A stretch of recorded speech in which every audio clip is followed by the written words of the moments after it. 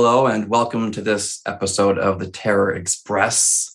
I am excited to welcome back Vanessa Wright as my co-host today. And tonight, whatever time you're watching this, we are talking to Andre Gower. You know him from the Monster Squad.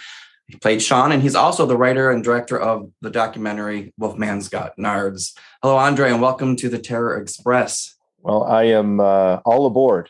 I am good to be here. Thanks for inviting me. Yeah, absolutely. I'm thrilled to have you here. Always. Yes. So let's talk about Sean and the Monster Squad. What was that experience like, the curse of a child star? Have you faced any obstacles as an adult actor that kind of ties back to when you were a child star, being recognized for your work as a child? Has that affected you? You know, if it has, I don't know. I am unaware. I think really what it is, Monster Squad is definitely on the top of, a lot of columns of what I've done and what people know me for. And, in certain circles, it's the thing that, is certainly thought about and recognized and either admired or admonished. But, it happens, I guess, sometimes, when, younger actors are a thing and then they have bad experiences as an adult, or it gets in their way, or I think because of my breadth of work, I did a ton of television, did the Monster Squad, did a few other films. And I never viewed my experiences and my resume and my success at that time as an obstacle or a hindrance for anything later on. In fact, that, I've had one person that said something that was super crazy to me. And she's a producer, but no. And we'll get into that in a little bit, but I've only seen it as something that is a conversation thing that's positive, and then also a door opener. And once I realized that after a little bit, because I was away from the industry for a while and I lived in a totally different area and was doing totally different things. And then the whole Monster Squad resurgence thing kind of came out of nowhere and blew up, kind of like a, dynamite in a treehouse. It just kind of exploded and became a thing. And after a number of years of that, I ended up leaving where I was and going back to LA and getting back kind of, 2 feet in the industry and working on projects and developing concepts and working in front of the camera. And I realized that not everybody gets the opportunity that since we're just talking about me, that, that I had at that moment or at these moments. And something like the Monster Squad or something like your TV career, or all of that as a combination, and then the relationships that you have had, and then the ones that you continue to have, and then the new ones that you got to build, kind of when I came back, those were all positives. I realized that I could get meetings, I could get in the door, I could have conversations about projects I wanted to do because of the Monster Squad, and I realized that was a commodity and not a obstacle, not a hindrance at all. Yeah. Where a lot of people will be like, yeah, I don't want anything to do with what I did as a kid. I was like, that's fine. That's your path. My path is because this person I'm talking to tomorrow was a huge fan of the Monster Squad. That's why I have a meeting at that studio tomorrow. I understand what it is. And I appreciate it. I respect it. And I'm sure as hell going to take advantage of it. I wouldn't be anywhere without that, without the Monster Squad resurgence, for sure. That's definitely the locomotive that is making this train go.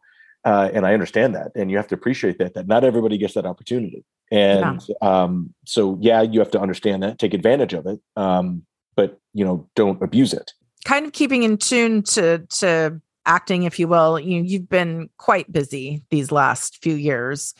I guess as an actor, because I know you do a lot behind the camera as well, but when you're looking at, I'm sure people are pitching you stuff and trying to get you in their project.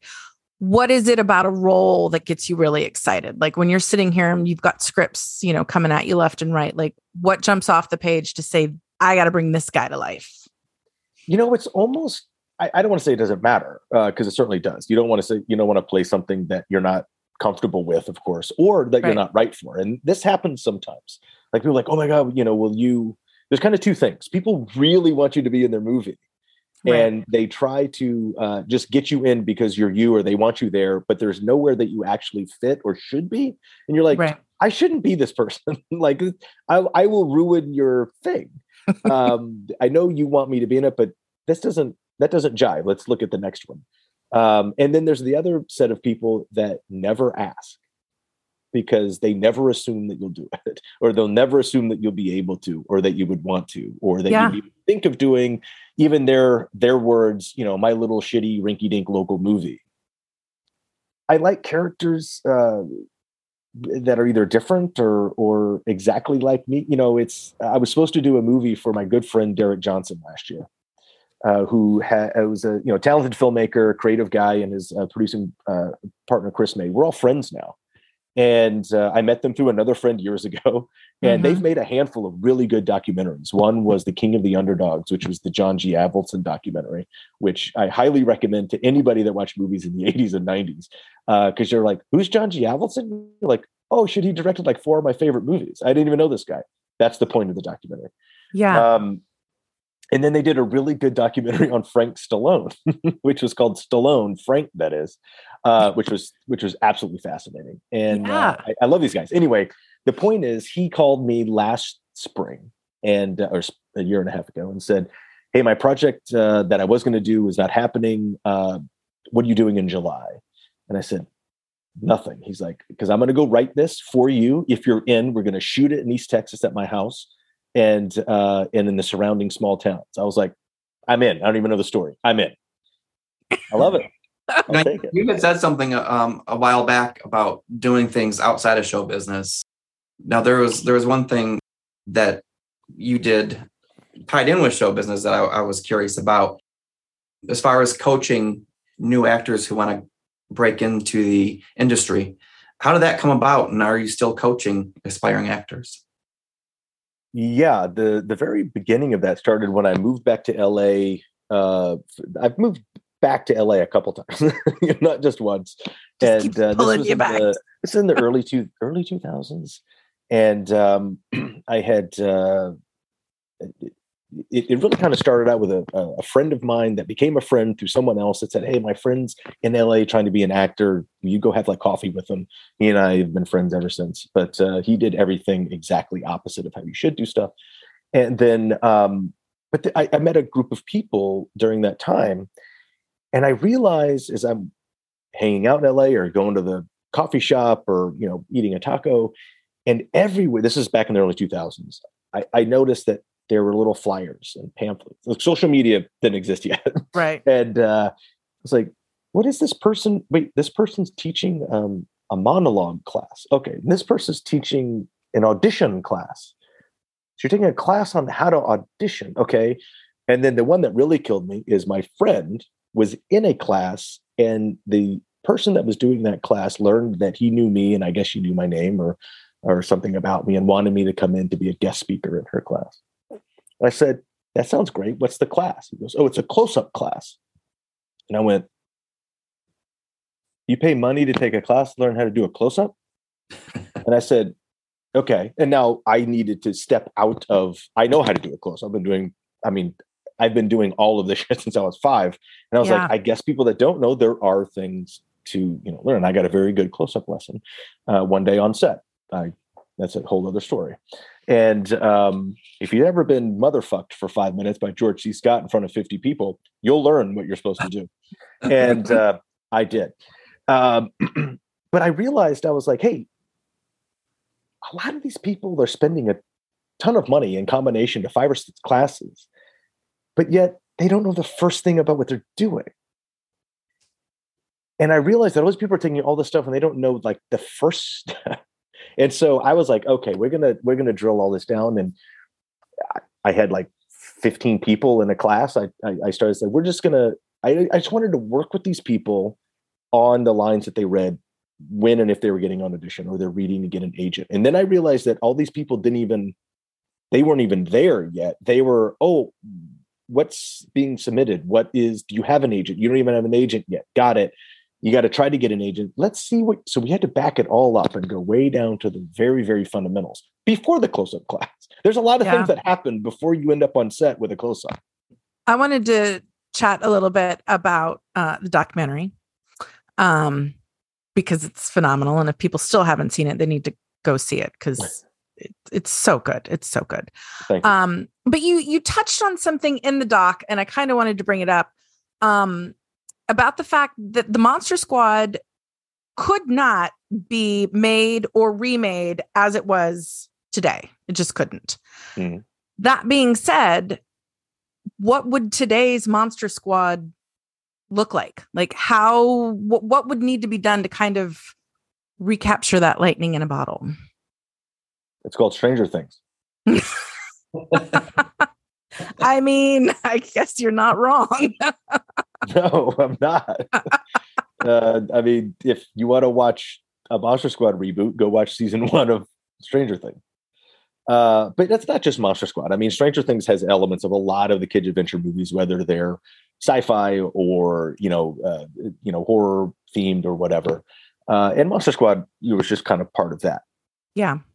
If you've seen Stranger Things, there are some direct kind of lifts out of there that aren't just kind of archetypal, so to speak. They're direct lifts, which is interesting, I think. But to actually answer the question of what a monster is, it a reboot or a sequel? Is it like they're doing it again for the first time? I mean, you can't have the language, you can't have the situations, you can't have the. It wouldn't look the same. I think it would be recast. I think, and maybe even what's even better, which we've seen a couple times, is that the squad is actually a bunch of young girls that no one gives the time of day to. That they're out and be like, you know what? We've got each other. Let's just take on the world and solve all these problems because no one listens to us anyway. And let's go prove them wrong. I think that we've seen that a couple times in some cool shows and in some films. And so I think something like Monster Squad and something like Goonies and something like Stand By Me and The Explorers and Red Dawn, show. I always throw Red Dawn in if I can. Is that groups of kids can get together and solve some shit. Do you have any conventions coming up or any projects that you want to talk about or promote? October 1st, we are doing a signing event in the Boulder City, Las Vegas area at Tom Devlin's Monster Museum. So if you're in the Vegas area, come out and see Ryan and I on the 1st. And then we actually go to, we have a couple things in LA that we have to do, some in-studio podcasts and some signing events that aren't accessible. But then we go to Dallas or we go to Texas for like 2 weeks or 10 days. And so we're back in Dallas. We've got a party to go to for that, the screening of the collectibles movie that I did a scene in, because they're launching that. And then we have 2 signing events at Dallas Vintage Toy Stores and another store in Dallas. That announcement will be henceforth coming very soon. And then we're doing a convention in Arlington called Retropalooza. And so we'll be 2 days on the 22nd, 23rd. And then they haven't officially announced it yet, but if you are in the South Texas area, either in Houston, Austin, or San Antonio, we are doing some Monster Squad screenings and Q&A at the Alamo Draft House in Houston, Austin, and then San Antonio. And then on Halloween night, we will be at the Alamo in San Francisco. And look for those links in the description below. Final big question, because we touched on it a little bit, but for anybody who doesn't know, July of 2021, right? Yep. Some things changed. Something happened. It was huge. Yeah, things changed that definitely came up and smack you in the mouth a little bit. I was playing tennis with my good buddy Mike in Las Vegas and indoors. It was a nice Saturday morning and started to feel a little wonky right after I hit a great backhand volley. And, long story short, after a few minutes of realizing this wasn't dehydration or my low blood sugar, my buddy got me out of there and I ended up going to 2 places, total, but I had a massive heart attack. Wow. And was kind of worried that was the case, and they got confirmed with the first spot that we went into, and that was a place that was not capable of treating me, and so they got me the hell out of there very quickly and got me into the big trauma center down the road. And do you mind talking a little bit about what you were thinking and feeling in those moments? Was it a blur? Was it? You said what were the symptoms that you were feeling? I'm your age, so this kind of something that I would love to. Yeah, so let's start with what most people consider and cliche, stereotypical "I'm having a heart attack" thing, because we see it on TV and the movies all the time. And one is like, "Oh, my left arm is hurting, or it's paralyzed." Mm-hmm. That happens. Or there's an elephant sitting on my chest. Like, yeah, that happens too. I had none of that, and I just felt a little kind of like woozy and weird. I was like, "Oh, that's not." And I thought it was my blood sugar or my dehydration. And so I took myself off the court and sat down on the side for a little bit. But then things felt really weird. I saw some weird colors for a minute, and my hands and feet got real tingly. And I started feeling a little pulse down both of the inside of my arms. And I realized that was cardiac. And I knew that was probably not good. Been a little over a year since all of this started. How is your since then? How is your life? How are you? Yeah. How are you? Well, I saw you in March, and I saw you in October. But I didn't know all of these details. October was 3 when I saw you guys in New Jersey or in Philadelphia. That was 3 months after the heart attack. So the thing is with heart attacks, it's that 12-month mark once you get there, and if according to the stats, if you can make it to the 12-month mark with no other incidences or issues, your odds of having something later on go way down. Do you believe in the supernatural? What would be more supernatural than the unexplainable? I was however old you are when you're probably in the last months of having an actual crib. Mm-hmm. And an elevated crib with the slats, because this is 70s, this is 73 sure. or 74 or whatever. This is my first house. And I was in that crib, and this can very easily be chalked up as that you were dreaming this. And, but I looked through the slats of that thing, and out of the wall came an Indian chief, feather headdress and everything, and a young Indian scout, one feather. And their heads came out of the wall and came at me.